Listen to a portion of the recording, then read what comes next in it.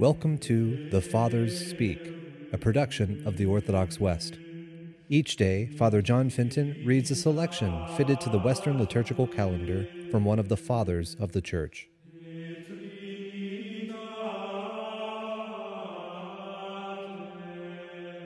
From a sermon by our Father among the Saints, Augustine. Our Lord says, "Blessed are you when men shall revile you and persecute you, and speak all that is evil against you untruly for my sake. Be glad and rejoice, for your reward is great in heaven." Let anyone who seeks worldly pleasures and temporal riches under the name of Christian note that happiness comes from within. As the prophet says, speaking of the soul of the church, all the beauty of the king's daughter is from within. From outside, the Lord promises only revilings, persecutions, and detractions. Yet for all these things there is promised a very great reward in heaven. This is felt already in the heart of those who endure them.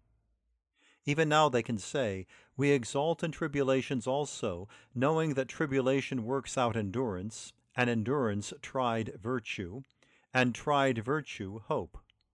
And hope does not disappoint, because the charity of God is poured forth in our hearts by the Holy Spirit, who has been given to us." Simply to bear these tribulations is not meritorious, but to bear them in the name of Christ, that is meritorious. Nor is it enough to bear them with a tranquil mind merely. They must be borne with joy. Many heretics indeed, who deceive souls by assuming the name Christian, endure many sufferings like this, but they are excluded from the reward promised the persecuted, because it is not said merely, "Blessed are they that suffer persecution," but a qualifying phrase is added, "for righteousness' sake."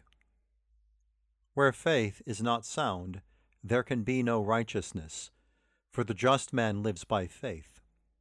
Nor can schismatics look forward to that reward, for where there is no charity, there can be no righteousness. The love of neighbor works no evil. If the schismatics possessed this, they would not tear asunder the body of Christ, which is the Church.